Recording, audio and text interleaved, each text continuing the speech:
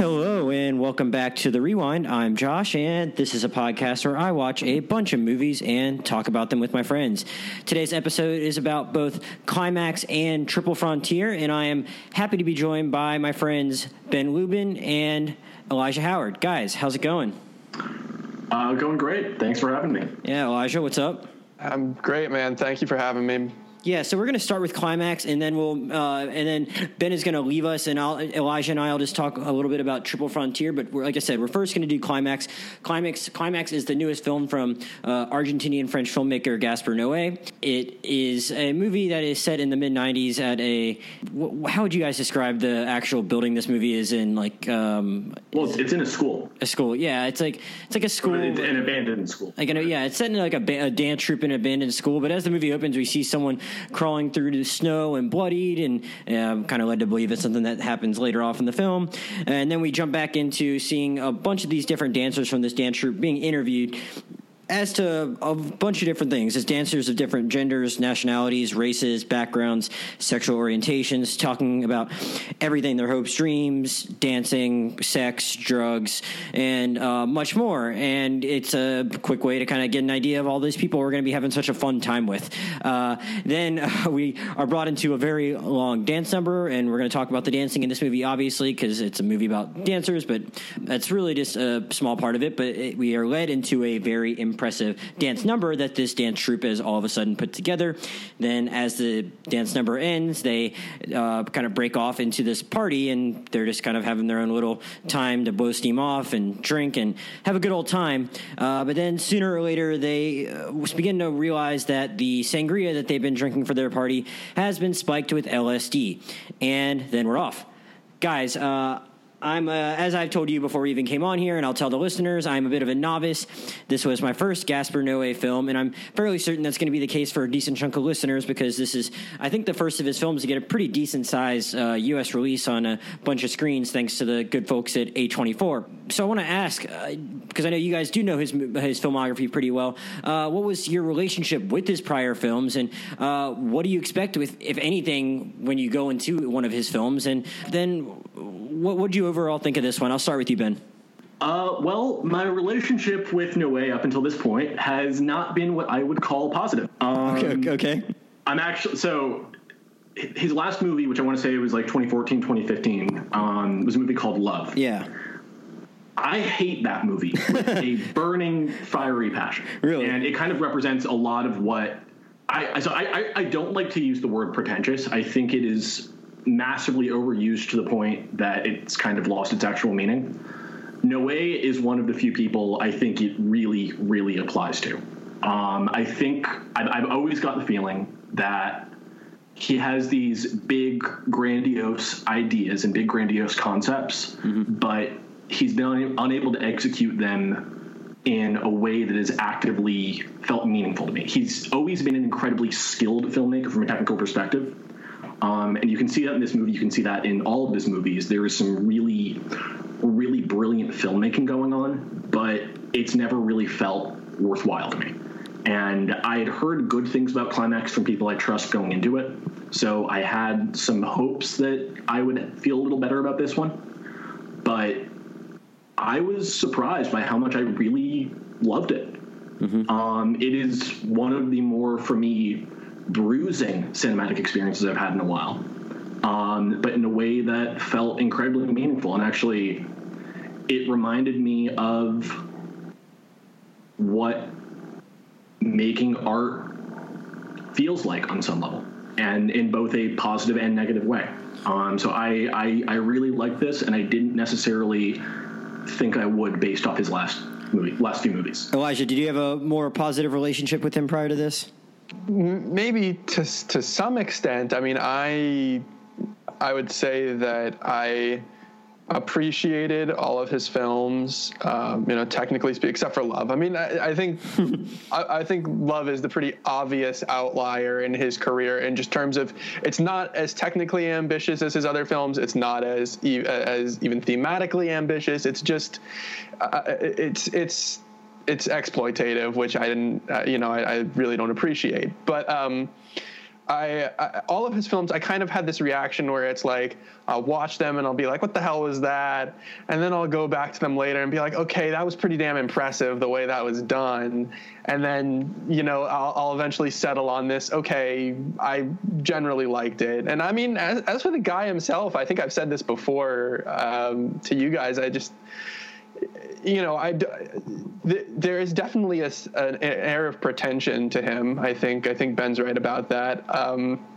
But it's so almost naive and like innocent that it's hard to dislike the guy. I mean, like you watch like his Criterion Closet video and he's so excited about all these horror films and about like Salo and all these, like he's very reverent and he's very, he just seems like generally a kind of nice person. And everybody that I've, you know, heard speak about him on set has said that he's a great artistic collaborator. He's super, you know, into hearing critiques and hearing different ideas about how something should be approached.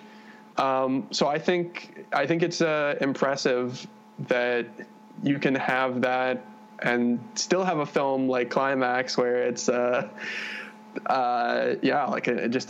it's such a razor sharp and like totally unsettling film. So, and I loved it. I mean, I live for those kind of things. So, and we'll get. I promise I'll get to the specifics of the film in a minute. But I need to ask you guys because I think part of my experience watching this film came from just the preconceived ideas I had of what Noé was as a filmmaker before I went in. Because I think I had been, a lot of people just seeing people say, "Oh man, that really fucked me up. Oh my god." And what I'd heard about him from his other films, it seemed like. Well, first of all, Climax goes to some very dark, twisted places, but I almost got the impression that like it kind of stopped short of like going as far as some of his other films in certain ways. Is that a fair statement to make? I don't think so. Oh, okay, really? I think in terms of viscerality, maybe less so. I mean, okay, I won't mince words. Gaspar Noé is relatively infamous for depicting a single take. What is it, like 8 or 9 minute rape scene? I think it's 12. Is it 12? Jesus Christ. So Elijah's talking about a movie called Irreversible, which is the movie that basically made Noé's career. Right. It's one of the most famously provocative movies of its time. My issue with that, with the movie, is I don't feel like there's much more beyond the provocation, which is very visceral and very unsettling and very traumatic to experience vicariously, but it never felt like there was much more to it than that. And so he's always had this reputation as a provocateur, and which, I mean, he is. I think what I'm trying to say is that for this film, why I think I walked out of this film and said this is definitely his most winding film is because it has that it doesn't have a 12-minute single take rape scene, but it has other things in it that are very bad that I think hit you on a completely different level because of how actually, and again, I don't want to downplay a rape in a film, but the things that happen in Climax, even though they may not be as visceral, are just like there's levels to how screwed up they are and how thematically important they are too.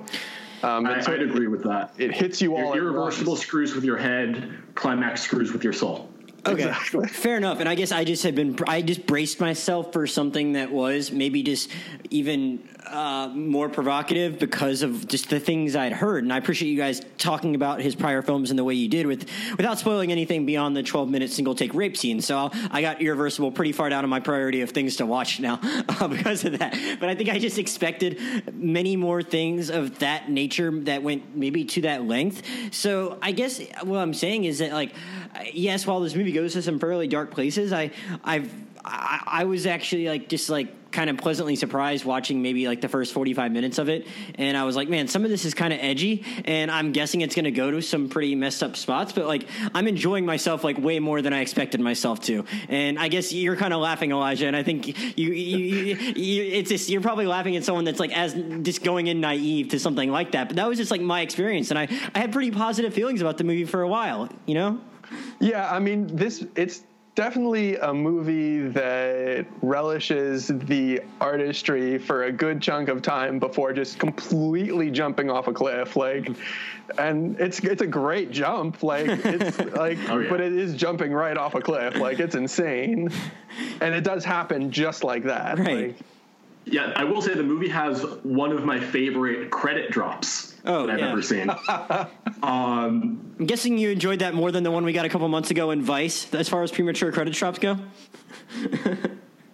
Anyways. That would be fair to say, Josh. That would definitely be fair to say. Yeah, what did that mean to you? So outside of the fact that it was just extremely well done and stylish, and say what you will about Noé, but he knows how to do some fun things with his credits and titles. But it struck a very good note for, okay, this is where shit gets real. Right. This is where the drugs kick in. This is where we're going to that next level. And even up until that point, the dancing itself was visceral. There was a viscerality to the movie. It was more pleasurable than what we would get later in the movie. But Noé had already gotten me fairly hooked in the rhythms that I think I needed to be hooked onto. Mm-hmm. And that was kind of a you ain't seen nothing yet. Right. No, yeah. I mean, I obviously agree, having seen the whole thing now. But before we even get to where the bottom of this cliff, I want to ask you guys: was there a moment like during that party scene, which is probably my favorite stretch of the movie? Because I mean, there's all these different wonders, but like I just kept thinking about during that party scene, like, man, this has to be like harder to choreograph than the dance itself, you know? And I was just like really impressed with that, and I thought like it was still letting you like learn a lot about these people. And for a minute, like I thought that was going to be the whole movie. In a way, like because I know nothing about this guy other than that he's just a little out there, and I'm like, man, like could this whole entire movie just be as like these seeing these people's like relationships and just how tensions can even build over the course of like a party when there are people being slightly altered, not to the extent that they ultimately are. And like I don't know, I just quite enjoyed like seeing it evolve in that manner before it totally devolved. Yeah, I mean, before, because the thing about Gaspar Noé films that tends to be the case is that his movies don't feel like it, but they are like, 8 shots. Mm-hmm. It's just like a bunch of single takes. But this film had something interesting that happened early on, which was at the party, the jumping between conversations. Right. That was really cutty for Gaspar Noé to have these short, like even within one conversation, you'd get these smash cuts between different pieces of the same conversation. And I mean, that was unique. That threw me off as somebody who, was familiar with Gaspar Noé's style, to be like, whoa, this is not normal for him. But on top of that, I think what it did is it showcased something which I was definitely not expecting. I had heard about from other people, but was not expecting, which was that the acting was actually really good. In a movie that's, pretty much entirely non-actresses besides, Sophia Boutella and a couple of other people, like, that everybody. I thought it was just her.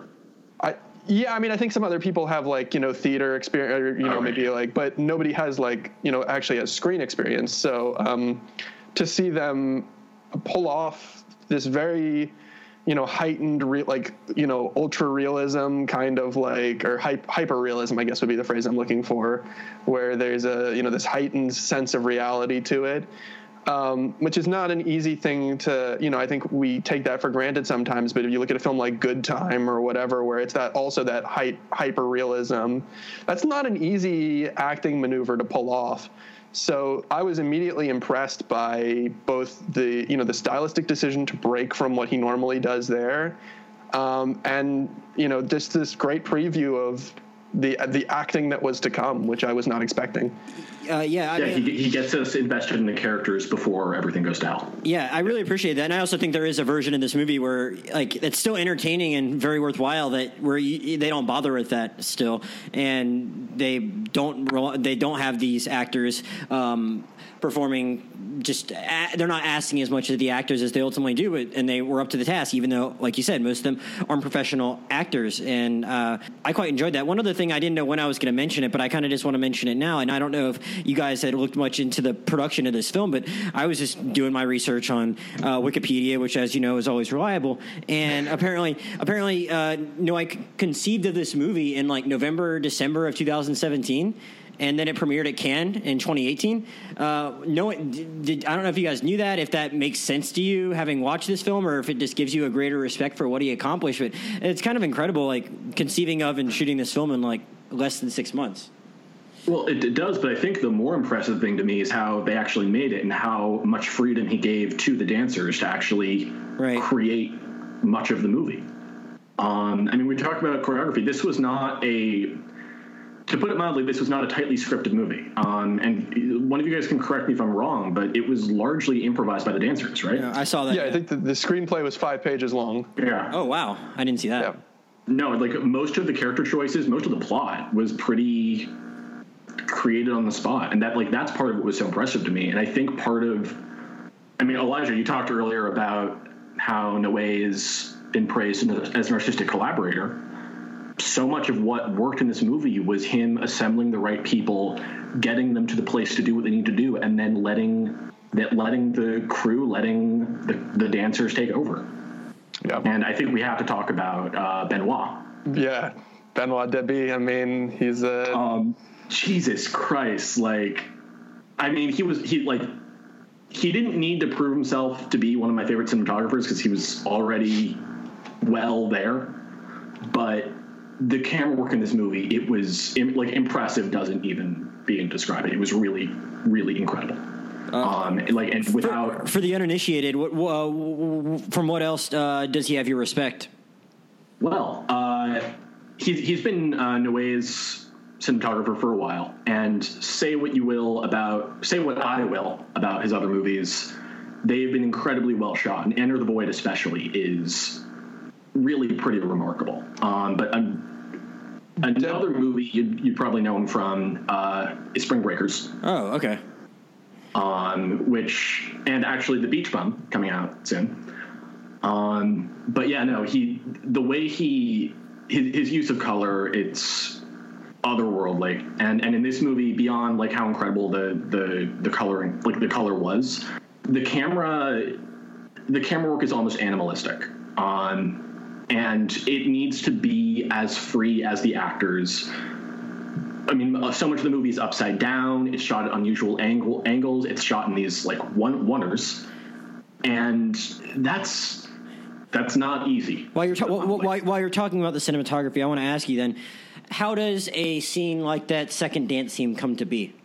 Do they just tape a camera to the ceiling, or because I'm guessing it's a little more complicated than that? It's a crane just over the circle, pointed down 90 degrees. That's okay. Yeah. No, I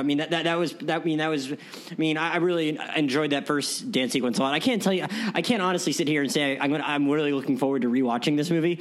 No. Some of this stuff at the bottom of this cliff we've been mentioning, the main reason why, but I could certainly see myself rewatching like the first 35 minutes of it and watching that first dance scene and that second dance scene, to some of the stuff they were doing where they're it looks like people are just like springing themselves up in the air and just like landing on their backs, and it's like very, very it's riveting, and I was really taken by it, and really that they can do cool tricks like that, but also just the long single take shots it was just really fun to watch this, appreciating how it was shot. Yeah, and I don't know at what point we want to start diving into, the thematic material and things like that, but I just love that, dive wherever you want to dive. Okay. I'll follow along if you want to go there now. Ben mentioned, that animalistic nature of the camera and that kind of that really raw elemental energy. But I think it's important to point out how there definitely is a deep intentionality to a lot of the camera work, and specifically to the two dance sequences at the beginning. For those who need a refresher, the film opens after the interviews. The film starts with a 10-minute dance scene, which is all a single take, something like that. Yeah. And that one is filmed very, I would almost say traditionally. It's almost like watching an MGM musical. I mean, the camera is very largely parallel to the actors, and moves forward and backward and in between. But it's somewhat traditional. It's a lot less unusual than the camera work we'll get later on. But I think the thing that struck me is, even if it is traditional, it's in no way static. The camera, even at that point, is moving really, really fluidly. I saw this movie literally 2 hours ago, so it's still very fresh in my head. No, of course. I understand. And yeah, I mean, that's what I was getting at, is that you contrast that to the second large dance sequence, which is another, 8 or 10 minute single take shot of dancing again, but it's shot from this direct top down look. And I think that just that really simple choice of showing us the dancing in 3D at the beginning, where we get this full on look at what's going on, and then reducing it to what we see from the top down, which is essentially just these really raw and kind of strange movements. It's interesting to think about how different the dance looks from the top down, and how something that we kind of thought was we were blown away with how beautiful it was from one angle, we look at it from the top down and it looks a lot stranger. And I liked that when you look at it from the top down, you can sort of see how there's these modes especially between men and women dancers, and places where those lines blur, where the women's dances, when we see them from the top down, we get a different sense of how sexual they are. A lot of the dances involve women on the ground, basically fondling themselves, kind of. And the men's dances are super aggressive and violent, mm-hmm. and, are them flinging their arms around and punching at the air and things like that. And I don't think you notice that when everybody is in a group coherent together front on, and then you get this top down look at all the dancers individually, and it's a lot more disorienting and shocking. Well, it's kind of interesting. Violent was the word I was going to use too, because I was kind of struggling to just kind of describe my thoughts on those ones where it just seemed like they were landing on their backs really hard. But violent was the term that came to mind for me. But in a way, it's almost not. It's not exactly even foreshadowing the actions that we're going to see the rest of the movie, because we see some pretty violent women as well. You know what I mean? But right. And that's what I was saying. That's what I was getting at, was that there is a blurring of the lines. Yeah. And I think, when you get into the larger themes of this movie and talking about, I think, if we want to stay large and talk about something like gender roles, or if we want to narrow it down to specifically, I think, the European perception of gender roles in, today's modern era, if you will, I think that's an important distinction to recognize early on, that, just how blurry that line is. And I appreciated that. I appreciated that there was this, sense of, women that present more masculine, men that present more feminine, things like that, and how those all play into the physicality of their roles, and also play into the storytelling later on, because those same people that we see, exchanging those traits become, important characters because of those things. So. Yeah, and I think one of the things that struck me, you talked about how kind of the dance from a different angle becomes almost kind of strange. And one of the things that's kind of struck me about the movie, and I think that connects to what for me was more the thematic takeaway, was how much is contained within the human body, and how much strangeness and how much potential. The human body carries all the potential for heaven, for hell, as Noé very helpfully reminds us early on in the movie. Exactly. But so much of kind of those early sections are showing that the human body can be turned into something strange, something that we can't quite recognize.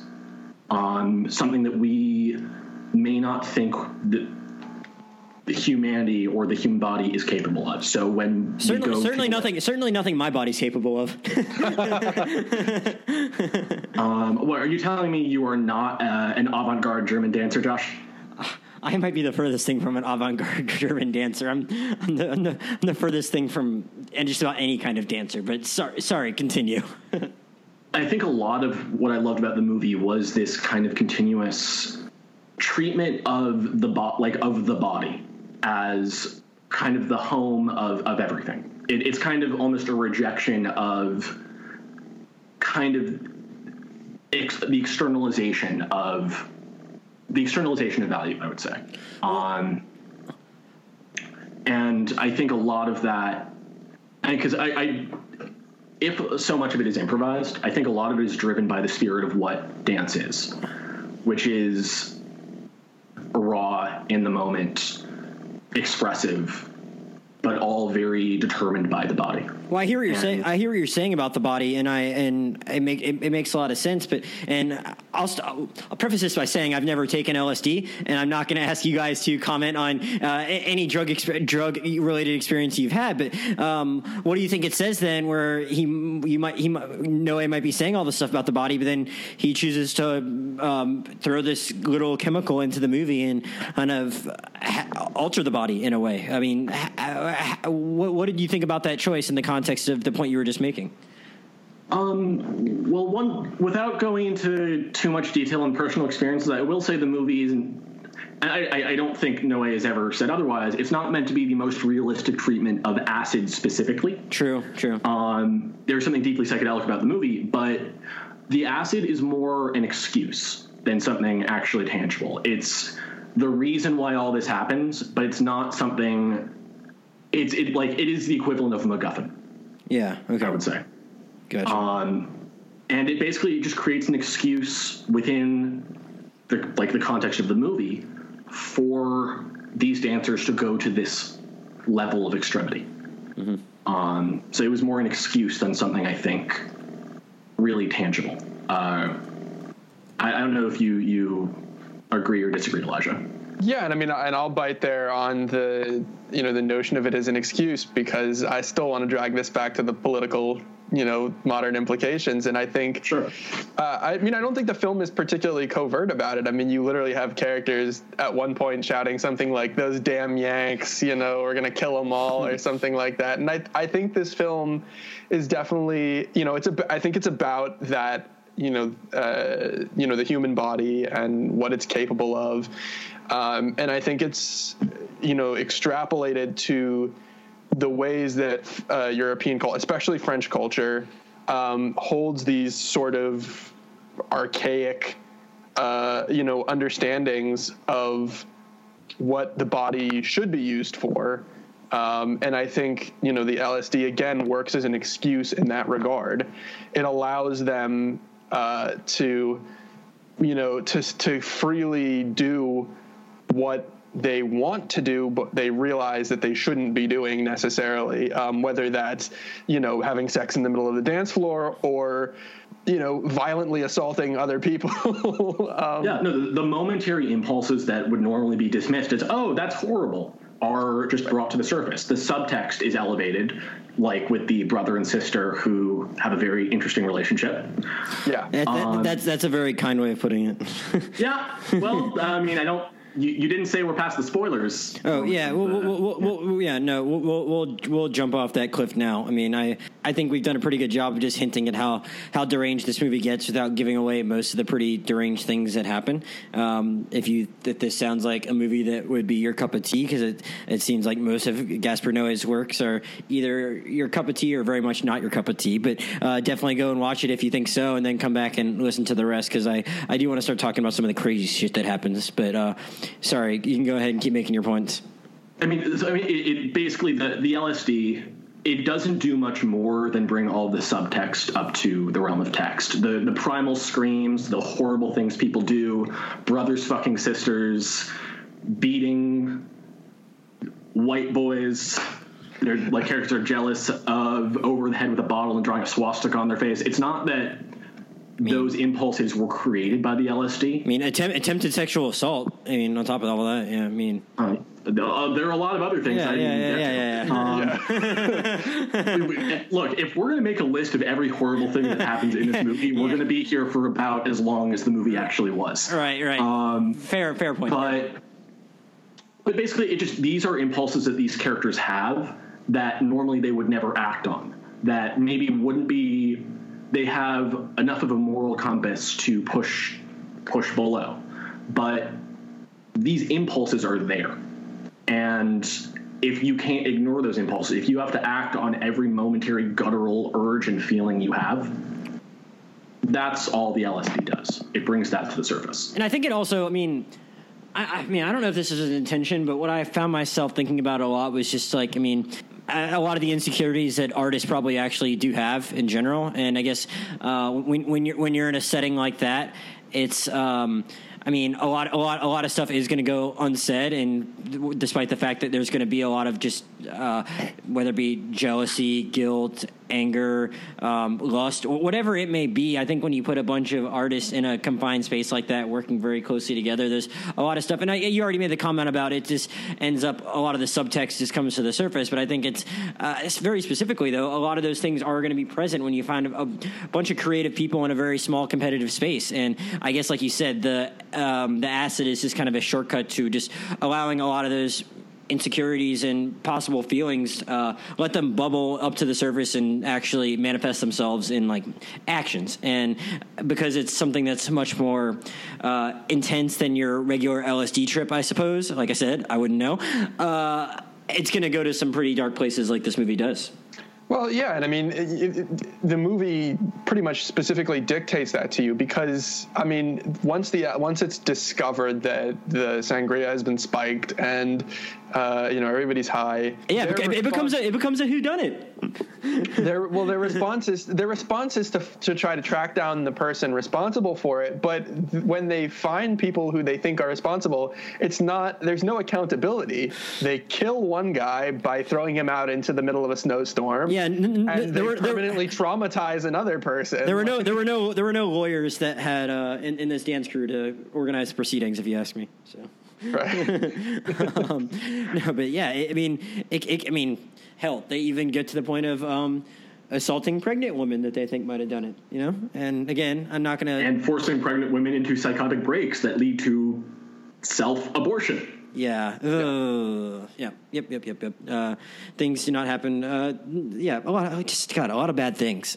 I don't know. I mean, in the context of all this bad stuff, do you think it served any purpose to like make a 8-year-old kid go on an acid trip?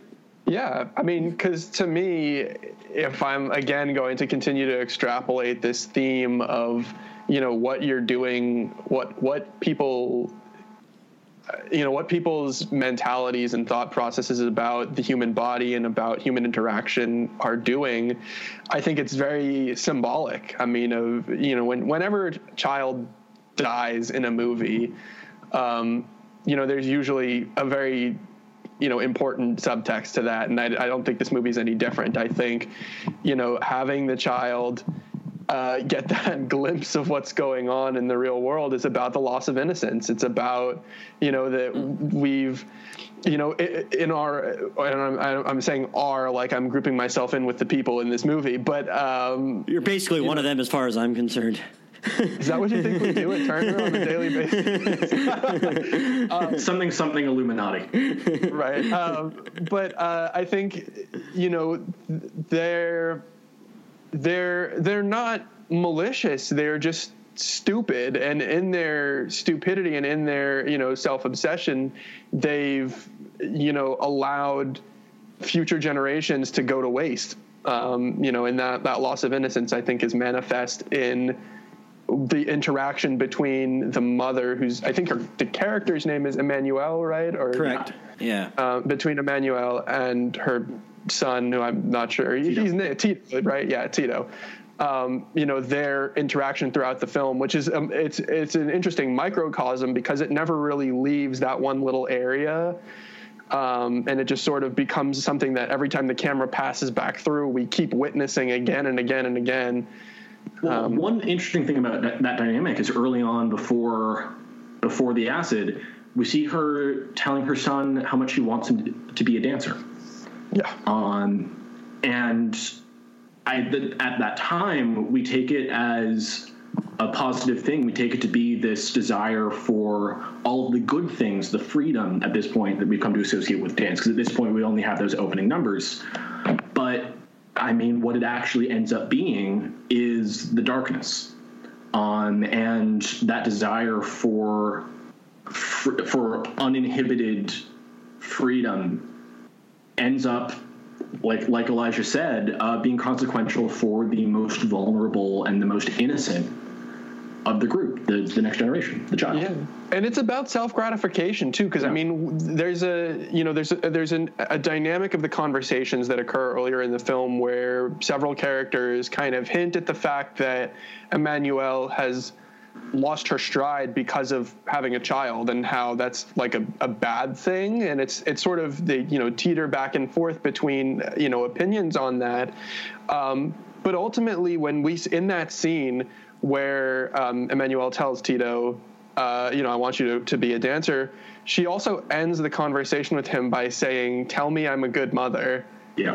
Which I thought was such a great, kind of like vaguely twisted way of having that go, which is like, it's not about her actions, it's about the actions coming back to her.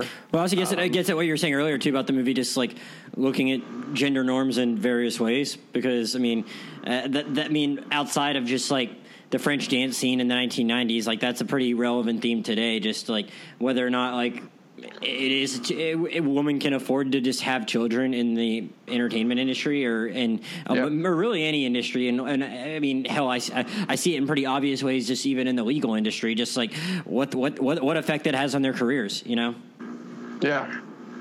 Well, I mean, especially like in the case of dance in this movie, I think part of what it is the notion that you give all of yourself to what you do. Right. And when you have a kid, you can't do that because on some level you are now living for them. You can't be as raw, as open. You just can't give as much of yourself.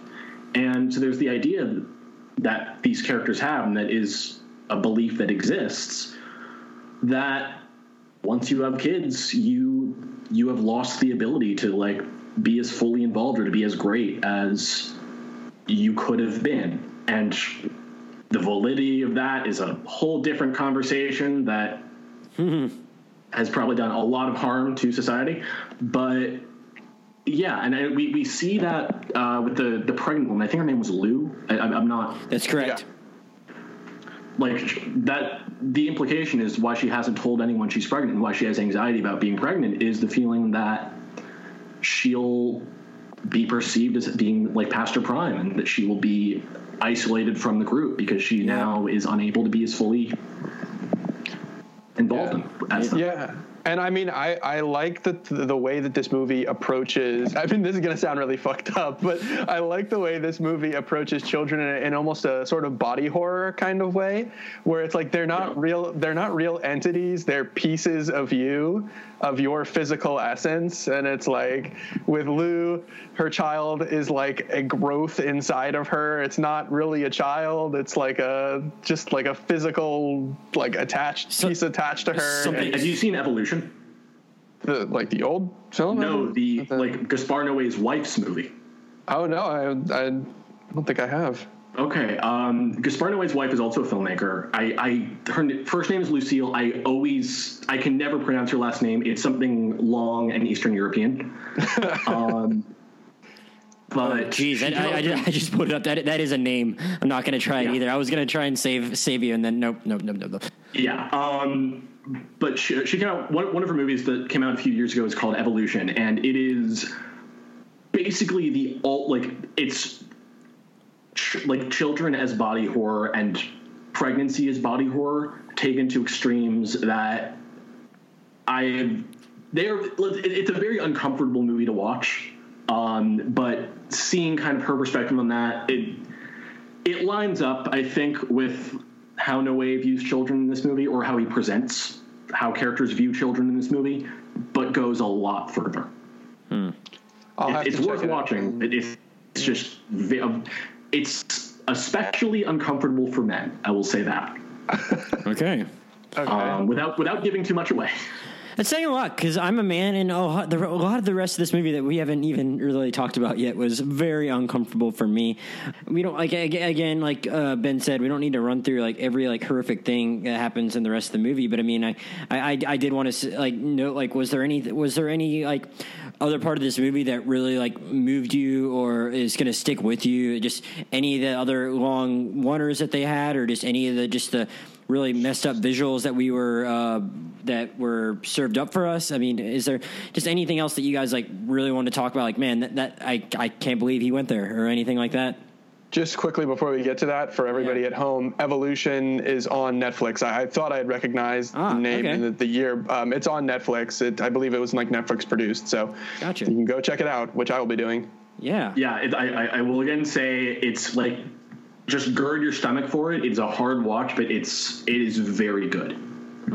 Okay, interesting. But I guess to answer your question, Josh, there's a weird moment in the movie that for me was just when it kind of went to the next level. Because I mean, with a movie like this, audiovisual cueing is so important. Like, it needs to work on this very visceral level, and the moment for me that I was under the spell of the movie was when Aphex Twin starts. I want to say the song was Window Licker. Was that right? I think so. Yeah. Yeah. But it's the moment when suddenly just everything came together for me. It's the start of, I think it may have been the start of like the really long take. Okay. But it's when Sofia Boutella walks into the long hallway for the first time. Gotcha. And it's the moment where like her character really starts breaking down, but just the way the music works with the movie, the way like her character just fully loses herself in that moment and lets she's basically screaming for a lot of this early section. But there's just something about it. Like I was already into the movie, but it's the moment that it really just kind of hit me on a deeper level. Really? Yeah. Interesting. It's sometimes it'll be like weird moments like that where just everything comes together in the right way. It's not when like, and this is true for a lot of movies. It's not when the really momentous thing happens that the movie really starts working its magic. It'll be a small, weird, almost innocuous moment where everything just comes together in the right way. And for me, it was this moment for Climax. Yeah, interesting. I mean, anything else for you, Elijah, that like just any other like really impressive sequences that you wanted to shout out? Yeah, I really liked there's this relationship that develops throughout the movie between the character Psyche, I think her name is, played by Thea Carla Schott, who I absolutely adored before the movie, having followed her on Instagram for a little while as just as a dancer and a model. I think she's just a really enigmatic looking person. So I think this movie utilizes her well. But her relationship with, I want to say Ivana is the other character's name. I think that sounds right. But, their whole thing develops. And then later on in the film, Ivana, who has kind of been portrayed as, I hate to use sort of a raw, gross term, but like sex starved, like we come through to her at some points in some of the wonders where she's like literally basically masturbating on a couch. But her scene, she comes and she tracks down Sofia Boutella's character, who I don't remember her character's name. Selva. But Selva, there we go. She tracks her down and seduces her, and they get interrupted by this guy David, who we haven't even talked about him really. We haven't talked about David. David is such a douchebag and great. Like, and I just really loved that whole sequence of that, Ivana's interaction with Selva and their, like gross alcoholic high romance, and then getting briefly interrupted by David, who then the camera and the direction starts following him. We leave Ivana and Selva in their room to their own, affairs. And we start following David as he just basically goes from room to room trying to like find somebody to have sex with. And we see the climax, if you will, of all these individual stories. We see what happens with Ivana and Selva. We see what happens in that sequence, we see what happens with, I think his name's Daddy. I think that's Daddy, the DJ and his young male companion, whose name I'm not remembering at this point either. This movie's trying to have sex with Debbie the entirety of this. Yeah. I wanted to talk about them too, yeah. And that's the sequence where we also see Gazelle and her brother assaulting her in their room. Like that's that sequence where you see all of that.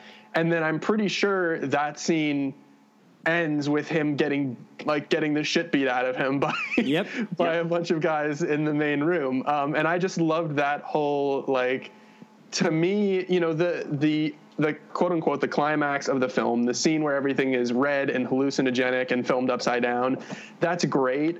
But the narrative climax to me was that sequence with David, him walking through the hallways and getting these little glimpses of all these stories. And I just loved that, there's so much exposition that gets delivered there with like nothing, with literally just direction and camera work. Like that's it. Yeah, no, that's like what really impressed me the most too. Is just again, like I'm glad that you guys are having trouble with the names too. I was like a little like self-conscious and scared going into this, thinking that like, how am I going to talk about this when it's really hard for me to reference all these different characters? So I appreciate that. Like, I'm not the only one that kind of had those issues, but because like it was weird. Like I never really had that experience where I went into where I like left a movie like feeling that invested in so many of the characters, yet I still couldn't really name them. And I guess that is a testament to just like how he did swing the camera around so effectively in that first party sequence, and then just the interviews. And it's like, I feel like I kind of got an idea of what's going on with all these people. And I just enjoyed like checking up on them, like Elijah said throughout the movie. That's a weird term to use since they are checking up on them. I mean, like they're obviously not doing well, but like, or I should say, checking in on them and just seeing what's going on. And I enjoyed that. Like I felt like I didn't miss like a single beat, or I felt like I followed each of those stories, and I got like a full arc for like so many people in a movie that was like barely an hour and a half long. I don't know. I just think it was really cool how they were able to like see all that through despite all of this crazy shit that was going on. And again, like, yeah, that it might have been a lot for me to take in the whole hallucinogenic upside down red scene at the end. But at the same time, I'm like, if this is where he wants to go with it, I'm cool with it. Cause I feel like he's told so many stories somehow already that I felt like I got full arcs with.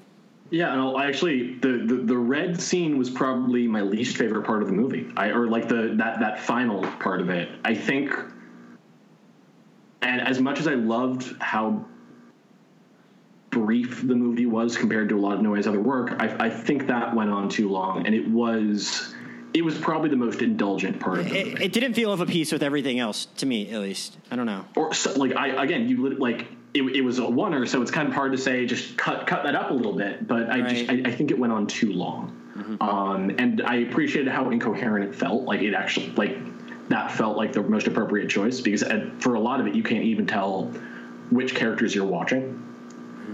But it felt like it went on too long, and it actively kind of took me out of the movie. One thing I wanted to ask you guys about, and I don't really intend to ask you to dwell on this for too long, because we are like three straight white guys here having this conversation. But I feel like a lot of the coverage I've seen of the movie is saying like, wow, it's just in some ways a pretty big achievement just for like LGBTQ presence in like movies and being able to tell those kind of stories. You already mentioned the Ivana and Psyche characters and Daddy and the guy that's just trying to have sex the whole movie and where it kind of goes with that. I mean, is that something that's like a theme in any of Noé's other movies? Just like these kind of different kind of queer stories. And did you have any thoughts about that just as like you're watching this movie and how he is able to kind of tell those kinds of stories also? Well, there's certainly queerness in Irreversible. Okay.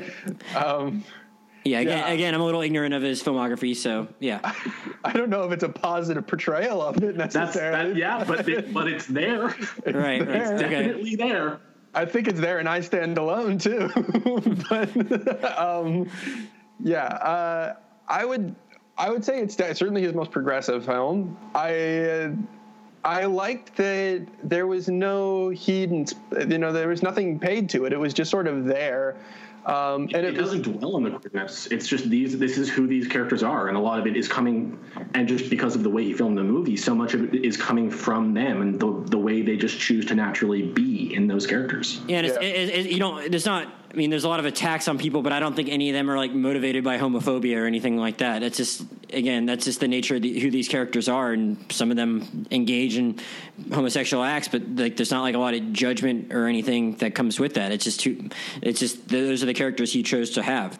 I think there is some notion of it, but it's towards the end when these people have lost all inhibition, and they're at a point where all of those deepest, darkest, sensations and feelings have bubbled up and boiled over. I do think at one point a couple of the guys who assault, I think the guys who assault David, David call him a. I forgot, because someone kept trying to hook up with him. I forgot about that. Yeah. Right.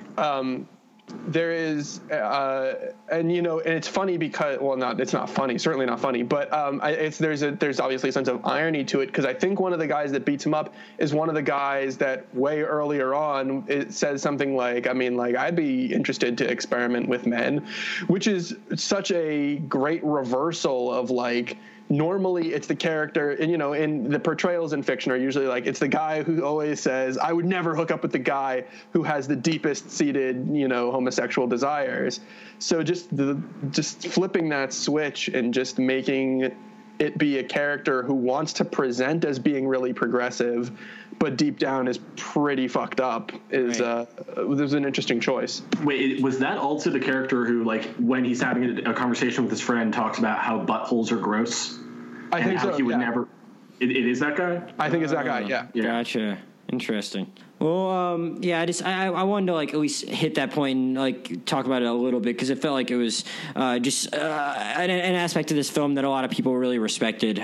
Guys, before we sign off, I want to give both of you one more chance. Ben, are there any other final thoughts or things I didn't ask you about, or anything else you want to hit on before we signed off? Honestly, I think one of the reasons why I like this so much more than Love. In Love, Noé talked about how he was trying to represent human sexuality in the clearest and most vivid way he could. And for him, he did that by showing people actually having sex. And for me, that failed, because you were trying to show something that was inexpressible through the physical expression of that thing. Whereas with Climax, so much of it was driven by the feeling of dance, which is a expressible thing. Right. Or is a thing that expresses other things. So I think in a lot of ways, this is him doing right what he really didn't do with his last movie. And I think I wouldn't have said this after Love, but I'm actually looking forward to seeing where he goes next. All right. Elijah, any final thoughts?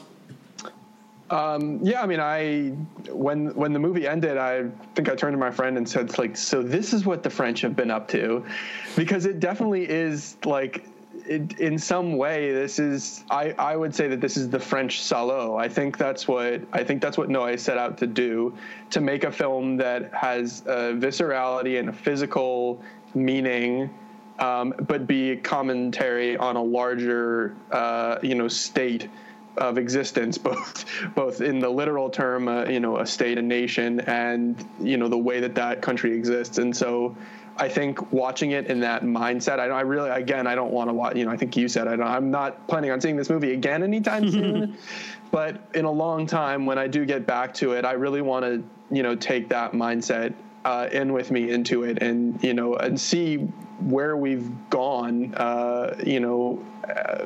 With the American, with the French understanding of sexuality and discourse on physicality and physical nature. So yeah, I guess what I'll say for myself is that I can't say I'm exactly like I just jonesing to go watch another one of his movies after just hearing the snippets of what you guys have said about them since we've been talking here. But I think I'm gonna like do my homework and watch a couple of them before he has another movie come out, just so I just have a more of a general idea of what to look for. Because he gave me so much to look at here, and I really enjoyed it. But at the same time, it like.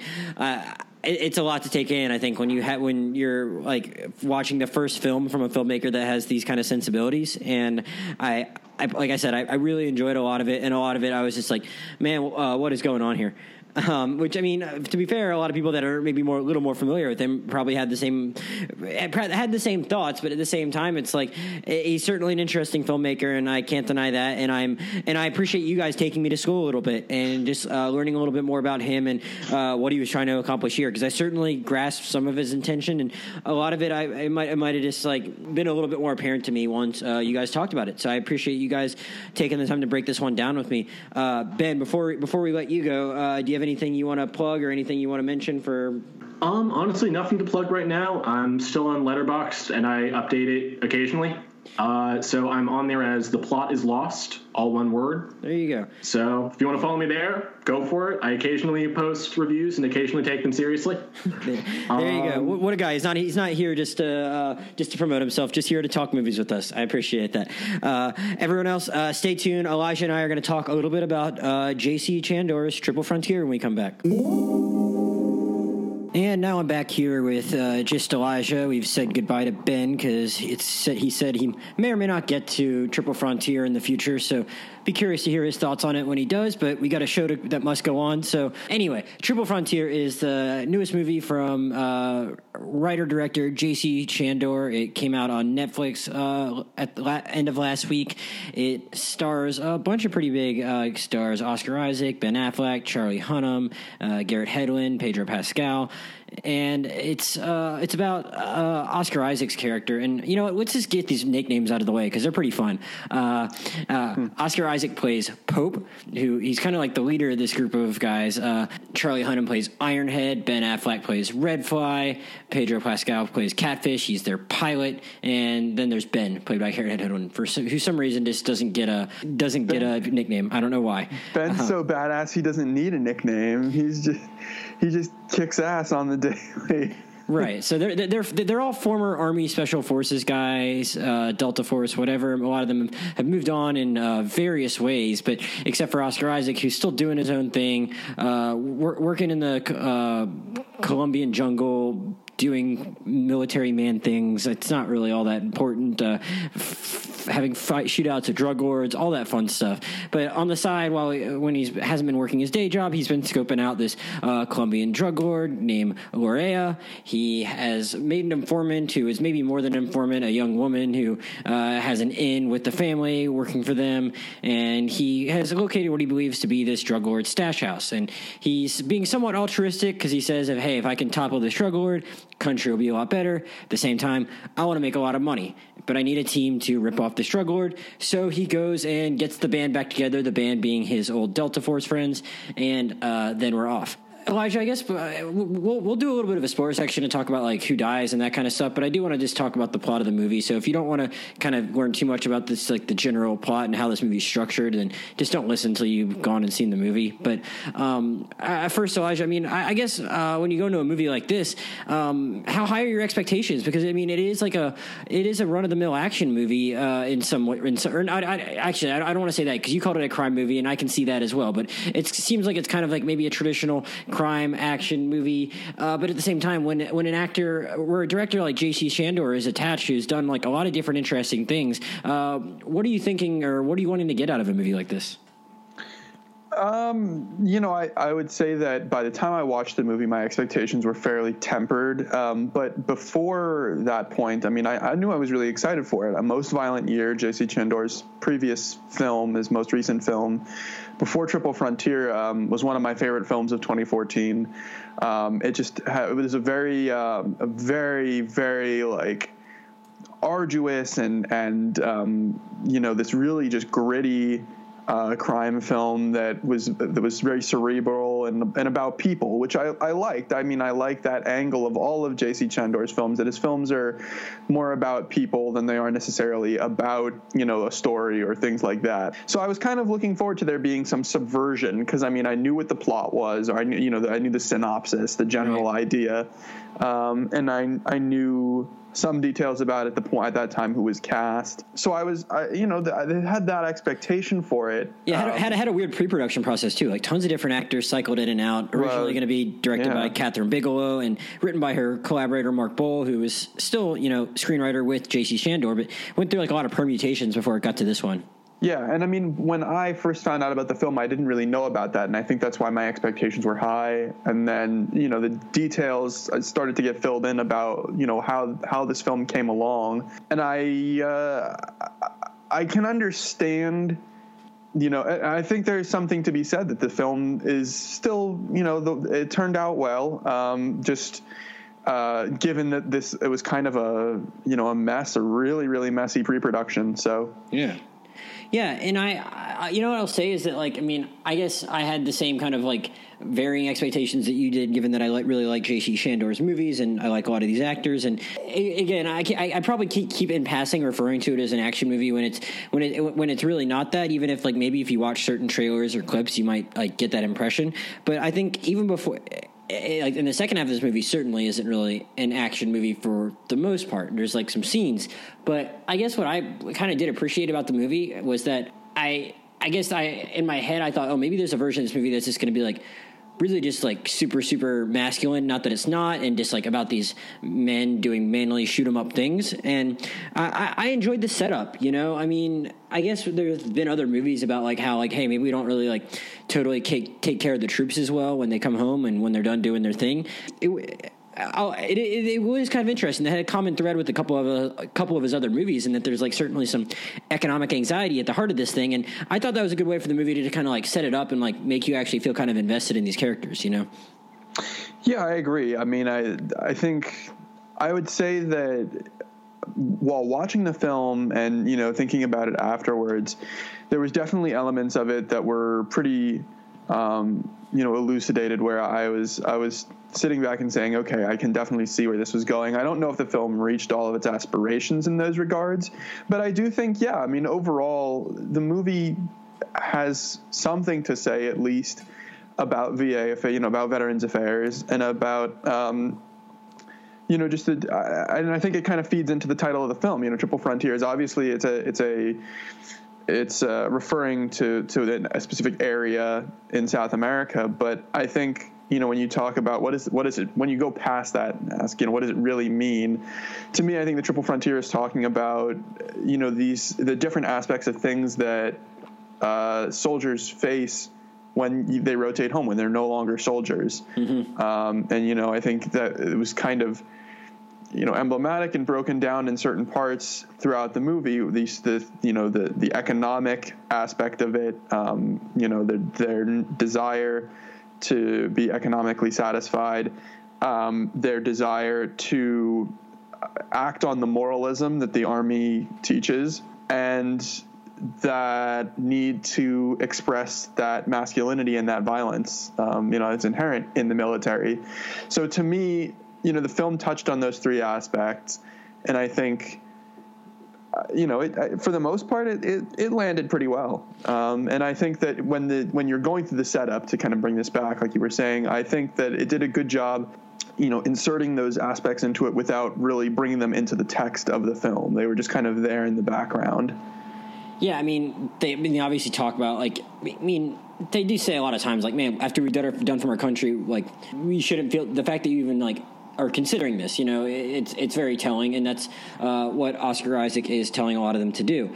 And they talk about it, but then it's you don't see too much of it. You see Ben Affleck selling condos, you see Garrett Hedlund doing this off-brand UFC thing that he's doing, and Charlie Hunnam giving talks, and Pedro Pascal's gotten arrested. And it's very efficient. I love myself a good get in the band back together kind of thing, but I don't want it to be half my movie. And I thought they did a good job of just addressing all that, and introducing us to those people, and you understood their motivations pretty well, and without having to harp on it for too long, even if understandably they need to somewhat, because what they're doing is kind of crazy, and they should need to be convinced. I agree.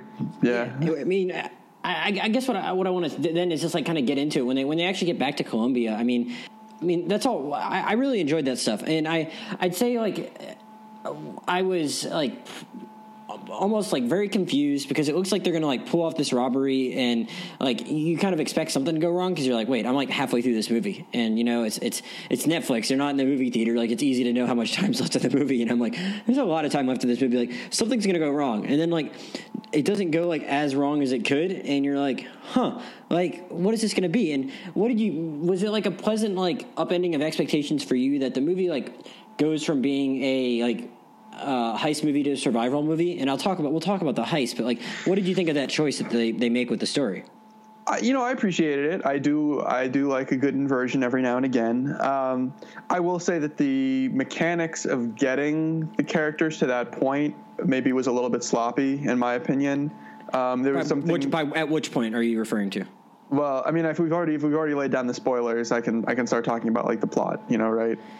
Yeah, like I said, I mean, like we're gonna demarcate where we talk about deaths, but like we'll talk plot mechanics from the outset. So I feel like there was just some maybe contrivances that once they were there, once they're in the mountains and they're stranded kind of thing. I liked it, but the steps leading to that point, I kept kind of thinking like I see where this is going. Does it really need to be doing it this, blatantly? So, I'm sorry to keep like harping on this, but like, what do you mean by that? Like, where do you think it kind of like took shortcuts in that regard? Well, again, if we're gonna talk about, are you trying to talk about like some of the like actual deaths that I was saying I didn't want to get to? Yeah. Oh, okay. I thought you were talking about just like how they pulled off the heist. I thought you were saying that that it bothered you, like how they got to that point. No.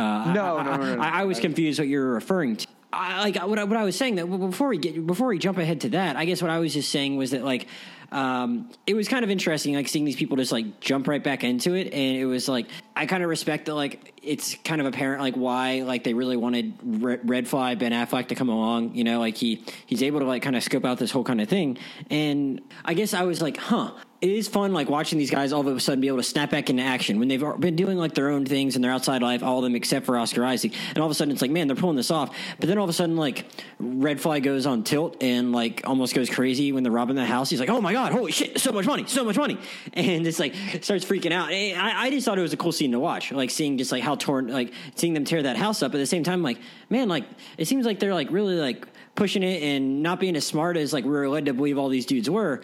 And it was interesting. It was like I enjoyed getting here. It was fun watching them playing this thing out, and you got some like pretty like intense speeches and all that kind of stuff. And then it's like, I don't really know about this, but I'm still like really intrigued to see where this is going, because I mean he's being kind of dumb and I don't like it. I just don't in general like watching characters like do dumb things in movies. Like it's more fun just if everyone's doing smart things. But at the same time I was like, where are we going now? So I guess what I'm saying is like I really did enjoy that setup, even though if I was like, I don't know about this choice they're making here to like all of a sudden like make Affleck be so irrational. But I'm like, I'm really excited to see where we're going to go, because this is not like how I saw this movie going. I thought the whole movie was going to be about ripping off drug lords, Yeah, I mean, I actually kind of, that was one aspect of it I will say that I sort of liked. I liked that it was a little grating to, kind of have this switch flip with, with Ben Affleck, with the entire mood, I guess, of the early part of the film, because to me it was realistic. These guys are not thieves. Mm-hmm. They're military operators, and we're led to believe, as an audience, as a country in the modern whatever, however you want to phrase that, right, that military people are, there's sort of a moral authority to them. In films, that's usually how it's presented. Yeah. That people, military men are morally good. And so in the early part of the film, I think we follow their actions, and I feel like I at least didn't really question it for the most part early in the film. And then they actually get to the house to rob it. Yeah. And suddenly they lose their cool, the Ben Affleck loses his cool. And as the audience, you start to kind of lose it too, because you're like, oh, hold on a minute. Like, why did I get to this point where I've completely trusted everything that these, military guys are saying? And, as it starts to devolve, you sort of, you realize that there's sort of almost like a futility to. I guess that is a good point, because it's like you said, they're not professional thieves, so maybe it makes sense. It should be a little sloppy, even if they like have like they're really skilled in certain ways. Like it makes sense that they couldn't just all of a sudden perfectly become like the guys that could rob someone of $250 million with zero complications, so that makes sense. Right. I mean, and I'm glad you're pointing that out because one of the things I enjoyed so much last year about Widows was that it was like, this is what it would be like if people that aren't thieves, like all of a sudden tried to do something like that. It's not Ocean's 11, it's a little different. And I guess things are going to get a little sloppy and I mean, they've been soldiers their entire lives. And I guess you have to make certain moral choices all the time as soldiers, but not often the kind where it's like, am I going to just take $50 million and be rich for the rest of my life, or take $250 million and just maybe create some complications for myself? Like, that's a different kind of like moral dilemma to be put in, I suppose. And it makes sense that maybe that would just like kind of all of a sudden throw them off. I don't know. Exactly. And that's what I was saying. I mean, I don't think I wasn't calling into question their technical competence. I mean, clearly these guys could, anything that's going to involve, a little bit of a military mindset, they're going to be able to accomplish. It's really more of the moral and the psychological complexity that's required, or, complexities. That's a nice term, but the psychological profile needed to be a thief, to be a criminal. And so, they get there, and that's when that clicks in. It's easy, I think the movie is saying, to armchair quarterback a heist. And then to actually have to put it into play, how many of us have, been sitting at a coffee shop one day and thought, how could I could probably, orchestrate, some kind of heist here if I really wanted to. I've watched Ocean's 11 50 times. Right. Everybody has that thought, but it's getting to the point where you can actually do that and psychologically place yourself in that position that I think is a much different beast. And I did like the film. I don't know if it was a really clean way. I think a Most Violent Year did a better job of tackling something like that. People who are pushed to crime by circumstances. I think A Most Violent Year did a better job of tackling that theme. But I think that's where this was an interesting spin on it. In this movie. Yeah, for sure. And actually, what I think I want to do is, and we're not going to talk about anything else that happens from the robbery on. Like, we didn't really give much away. So even beyond that. So what I'll say then is that I want to ask you a little bit about the performances before we just kind of move on, because I think you could still talk about what they were like. I mean, I think the like one of the more like iconic images from this movie is going to be like Ben Affleck trying to sell that condo, because it looks like he like put on like 60 pounds for this movie.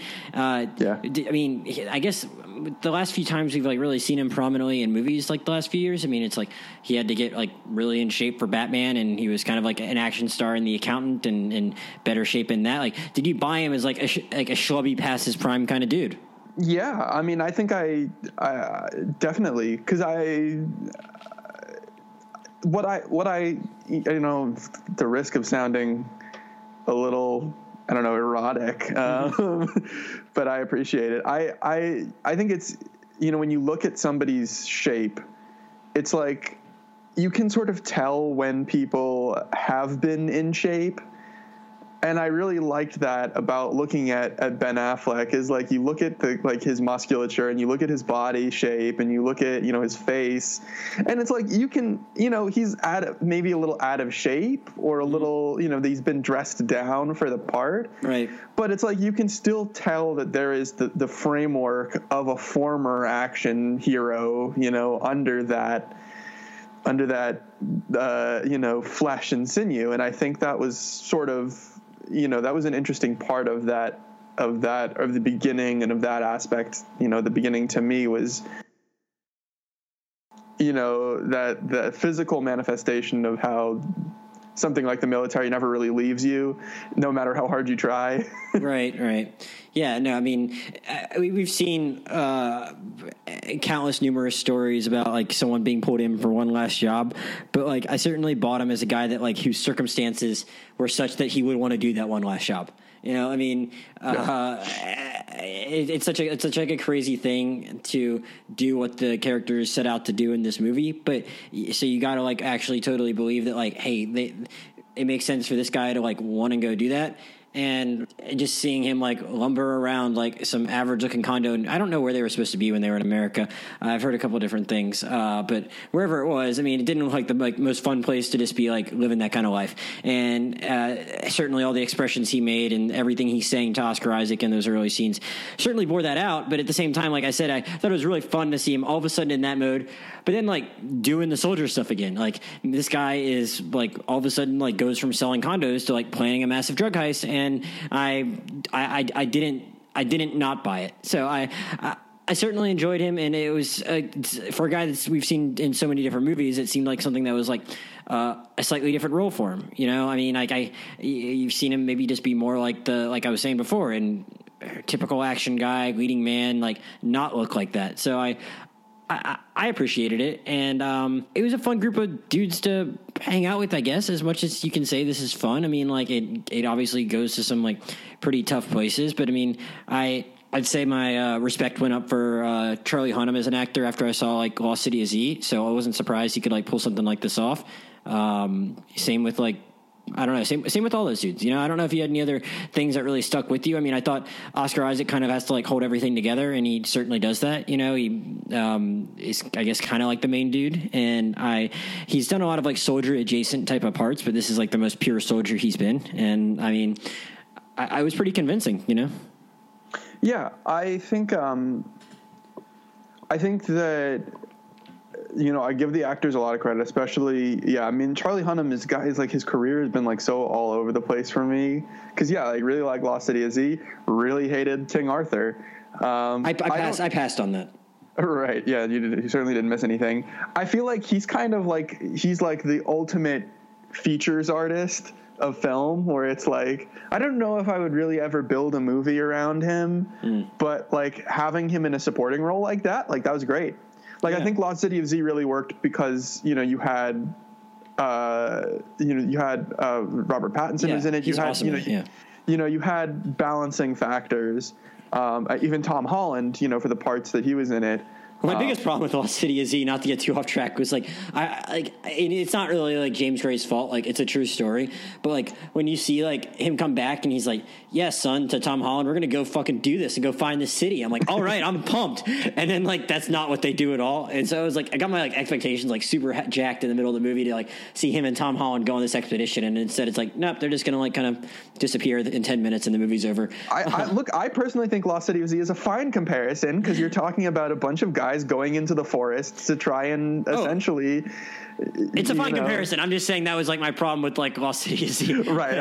I was like excited to watch him like do stuff with Tom Holland, and even if like he's saying like, yeah, he's like surrounded by these other good actors, and here it's the same thing. It's like, you know, you don't want to rest the entire movie on his shoulders, but I mean, I enjoyed thinking about what this dude was like. I mean, apparently he's like punching dudes out in Publix for like cutting him in line.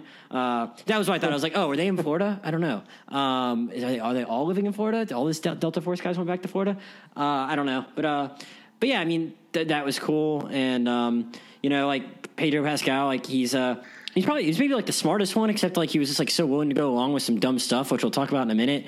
I still bought him though. Like I thought it was kind of cool. I don't have a ton much else to say. I want to say before we get to spoilers, other than like I think Elijah and I are fairly on the same page on this. Like it's totally like worth it to go check out a movie like this. We were talking about it before he came on though, and we can say like there aren't like a ton of like mid budget action movies like this anymore. Like we always like we say it way too. I talk about it way too much. How you just don't have a lot of mid budget movies for adults anymore, but like specifically like action movies like these feel like, or crime movies as you described it, they feel pretty few and far between, and I think it has enough to offer that it's definitely worth checking out, even if it's not something that's going to like be in our top 15 movies at the end of the year. Yeah, I agree. I mean, it was going over the films from the last year, let's say, you know, if we're looking at, you know, generally crime and action together, I mean, I think it's better than Den of Thieves.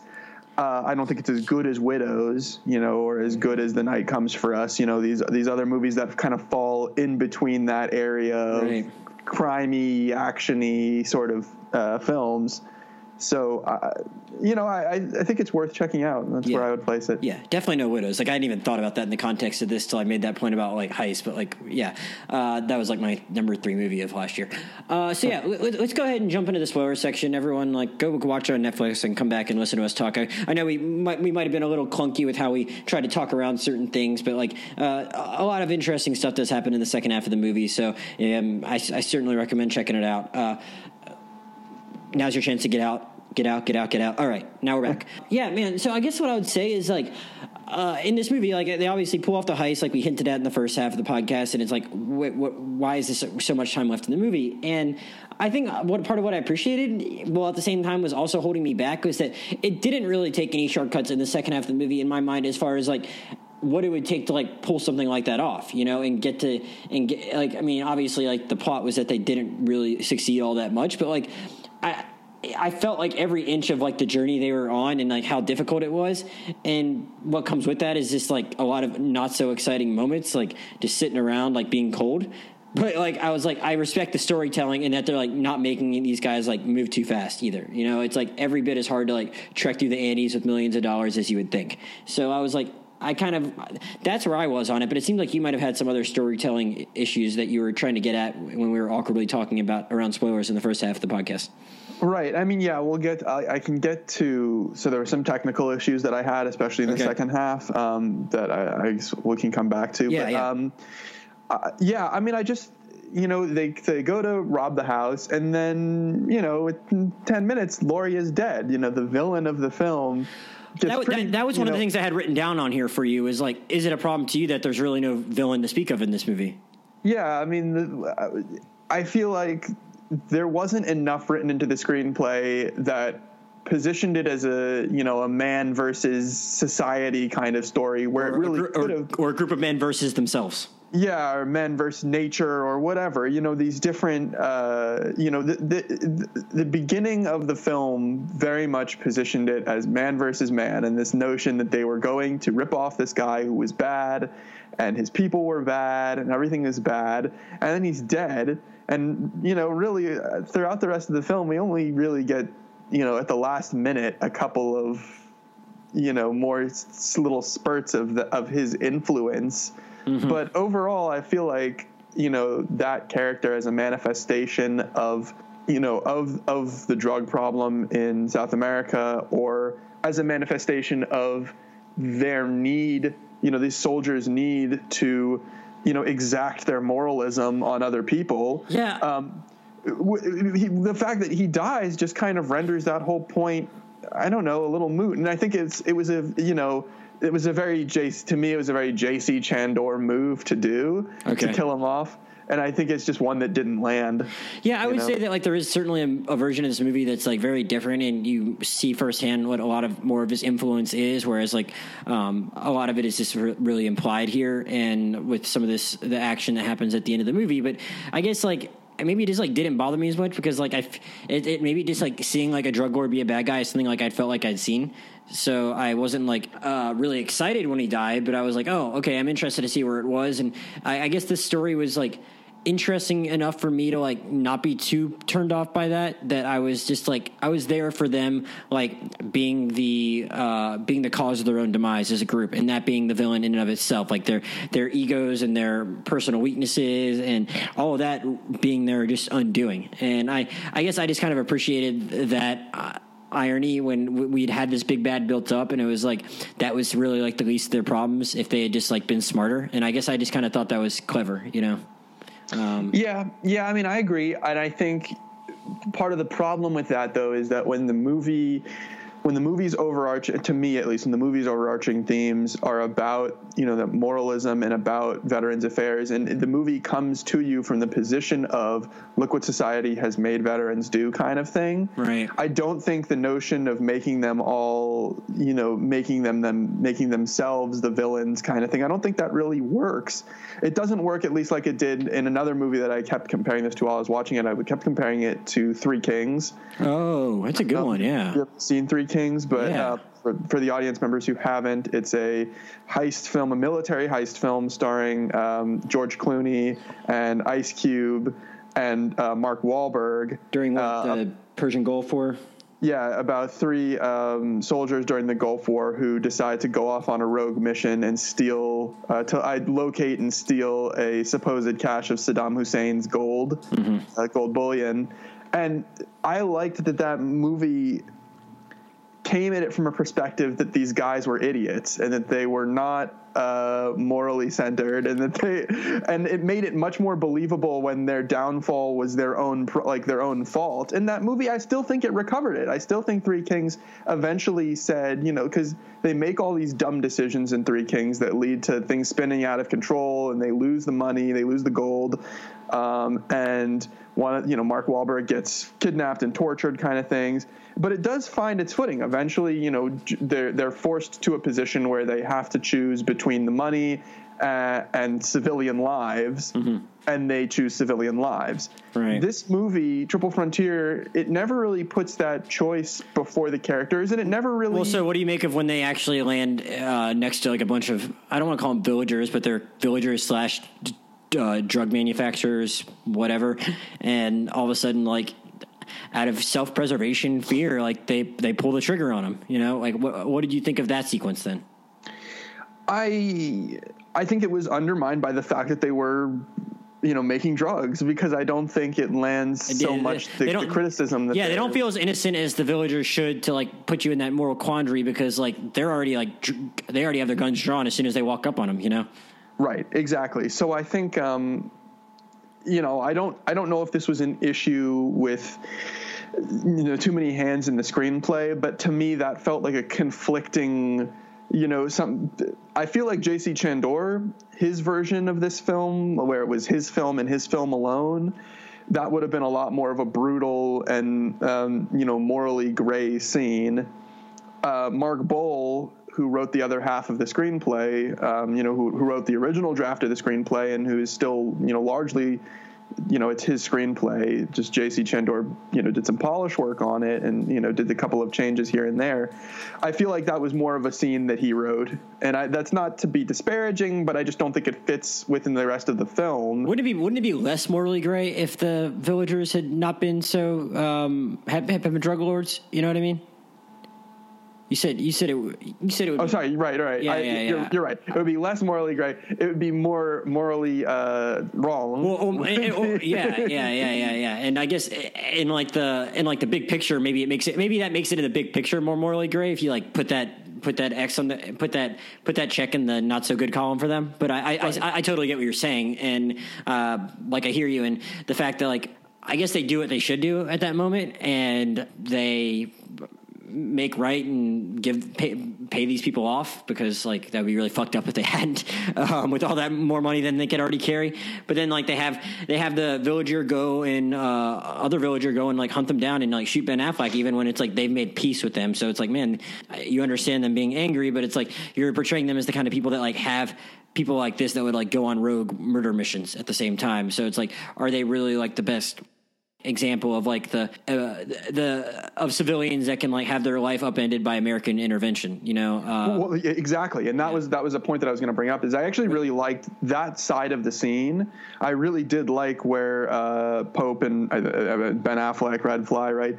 They go and they talk to the older, the leader of the village, and they give him the money and they take the mules. And to me, it was just very transactional. Mm-hmm. And I thought that was actually an interesting, symbolic, is that like symbolic of like American foreign policy in the last 20 years? Yeah, absolutely. And I think about PMCs and this notion that it's like everything is transactional, even warfare now. This idea that we can just sort of pay people to kill other people, to we don't even fight our conflicts up front anymore. Mm-hmm. And I feel like this movie, that was an interesting, the second part of that scene was an interesting critique of that, where they've killed these people and now they just sort of are like, here, just take some money and forget about it.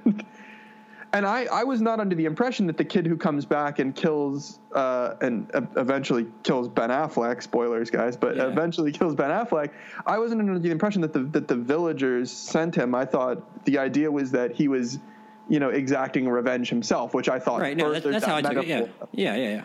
That furthered that metaphor of, we think that we can just make conflicts in other countries disappear by either killing enough people or paying enough people off. But, generational memory is it exists. Yeah, I like what you're saying. Yeah. So, no, I mean, did you have any other issue though with Affleck dying? Because I thought that was what you were implying earlier, or just the way they got. I mean, I get what you're saying about how that makes sense, how they got to it in that regard. But was there some other issue you had with how they pulled it off?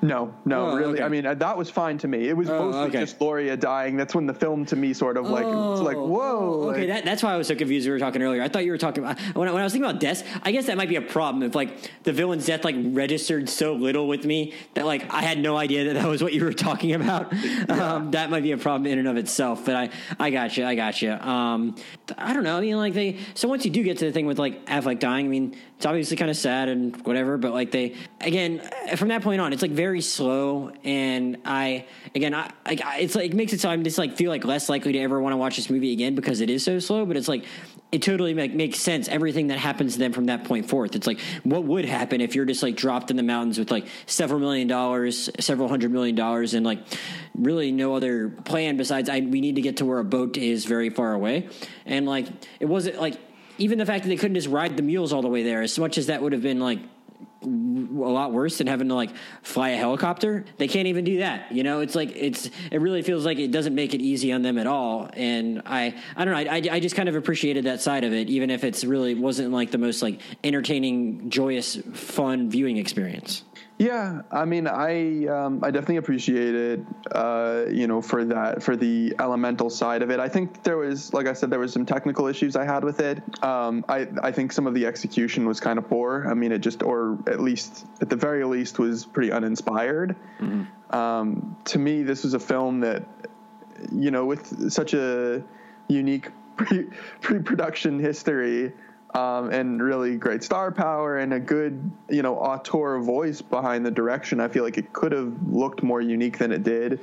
And the execution, I guess they filmed where did they film? I saw they filmed in Hawaii and somewhere else. They filmed in Colombia and they filmed in Hawaii. And I just feel like some of the parts that were filmed and composited, done VFX on the shots later, to me just looked really obvious. There were some shots in the mountains where I was just this is I wasn't sure what to make of the one where the helicopter's trying to fly over the mountain. I was it doesn't look quite as real as when they were on the ground. Right. And I know that the movie was made for not a whole lot of money.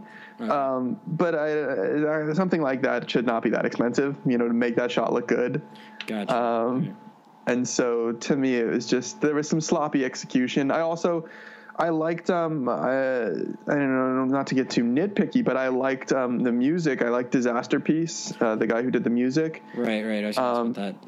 He did It Follows, which I liked a lot. And he did the music for this video game, Fez. So there was some Metallica. Right. Yeah. But I, as far as the score goes, I liked the score, but it just felt wrong. It didn't feel to me, it wasn't really utilized properly. Mm-hmm. I don't know.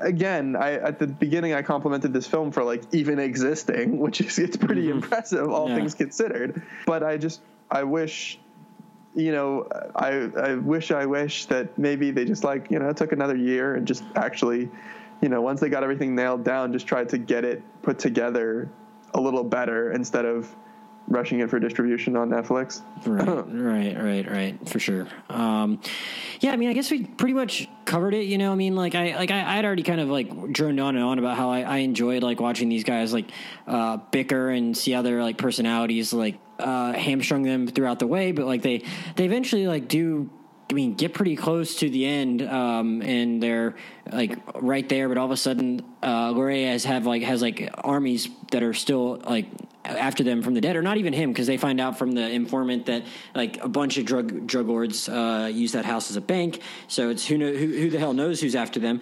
They have to dump all this money, and they basically have whatever they can fit in backpacks. And Then they get back, and Oscar Isaac's had already has a lawyer that has everything figured out, smart man, and and then they all do this selfless thing and leave the money for Red Fly's family. What did you think? What did you think of that scene? Charlie Hunnam being like the one that's like the very generous and selfless one, and they have to all follow suit. I mean, it kind of made sense to me. So I mean, right, because he's the inspirational speaker. So yeah. You know, there you go. Yeah, he is the moral core of their group. But we soon see that we might have a quadruple frontier on the horizon. Quintuple frontiers. Yeah. So do you think we're going to go back to those coordinates? I don't know. I mean, I don't really know if I felt that scene was necessary. I think, in a way, there was this sort of, it's maybe it was almost tragic that it's like they've all made the right decisions and they've all, well, except for Ben Affleck, who's dead. But they've all gotten to this place where they are, content, but that money's calling them back again. And like, I don't know. That was what's going to change with their situations? I mean, right. Oscar Isaac implies like, hey, I might go like meet up with that girl again, because it's implied they'd had some kind of relationship, and she makes off the best out of all of them. And right, he gives her the money and then tells her to get out before anything serious happens. Yeah, so he's like, hey, I might go live with her in Australia, but it's like, I mean, I wouldn't bank on that being a long-term relationship. Just me speaking there. I don't know, maybe it is, but it's like all those other guys are going back to the same lives, and they're all relatively young, so it's like, unless their faces are all on billboards there, they could easily just like go back without attracting so much attention and, just dig up this money. I don't know. I mean, I can see why they could talk themselves into it as much as it was like a big effort just to get them all to agree to the first one. I don't know. Right. Well, they have a taste for it now, so it's in their blood. Or the fact that they didn't get a huge taste of a literal taste from the hall. That's also the motivating factor. Right. Exactly. None of them brought back any money. I don't have a ton else to say. It's just like I feel like we did nitpick a decent amount, and I want to make it clear that like there's still like a decent amount of fun stuff in this movie to like hold on to. And I guess anyone that's still listening now hopefully already saw it. So I guess I shouldn't drone on too much about like my recommendation, but I'll just say that like it's definitely not like on the level of Margin Call or Most Violent Year. If we're talking like J.C. Shandor stuff, I'm a little cooler on All Is Lost, but like I really respect that movie, and I don't know, like I see where like some of his influence kind of came in on this, but there's definitely like a version of this movie, as I think we can agree, that's like maybe just like a step above this, and that's fine. Not everything is going to be 5 stars. Yeah, you're right. I agree. Do you have any other final thoughts on stuff we forgot to touch on? I don't think so. All right. I think we got it. Yeah. All right, man. Well, before we sign off, do you have anything you want to plug? Any cool stuff going on with your folks at Turner? Yeah. NCAA March Madness is going to be on TNT for the next, and NBA TV for the next. Well, NBA TV has their own stuff, but March Madness is on for the next several weeks, and it's exciting. Go fill out your brackets if you're into basketball. If Cartoon Network is more your thing, we have a new show debuting on the 29th called Victor and Valentino. It's got a kind of a lucha libre, chili con carne sort of thing going on. Okay. It's a nice throwback. So. Well, as of this recording, people are the NCAA tournament already started, so I don't think they can fill out the brackets. But best of luck in your brackets. The Gators will have played their first game. I'm about to sign off to go watch them. I'm hoping that they are still playing by the time you're listening to this on Friday or over the weekend. So we'll see about that. But yeah, as usual, I'm on Twitter and Letterboxd at Josh Jurnovoy, JoshJurnovoy. And big news, if you've been watching us or just listening to us on SoundCloud and just signing on your computer, and you don't have the right app on your phone because you have a Droid or something like that, the podcast is now on Spotify. If you just go search The Rewind Josh, there's some imposters out there that also have the name The Rewind in their movie podcast, and I'm gonna have to go to some kind of battle with them. I don't really know what it is, but you can find it easily if you just search The Rewind Josh and Spotify, if that's how you prefer to listen to your podcast. So if you, as opposed to SoundCloud or iTunes. So thanks to everyone for listening. Coming up next week, we'll have an episode on Jordan Peele's Us. So stay tuned for that.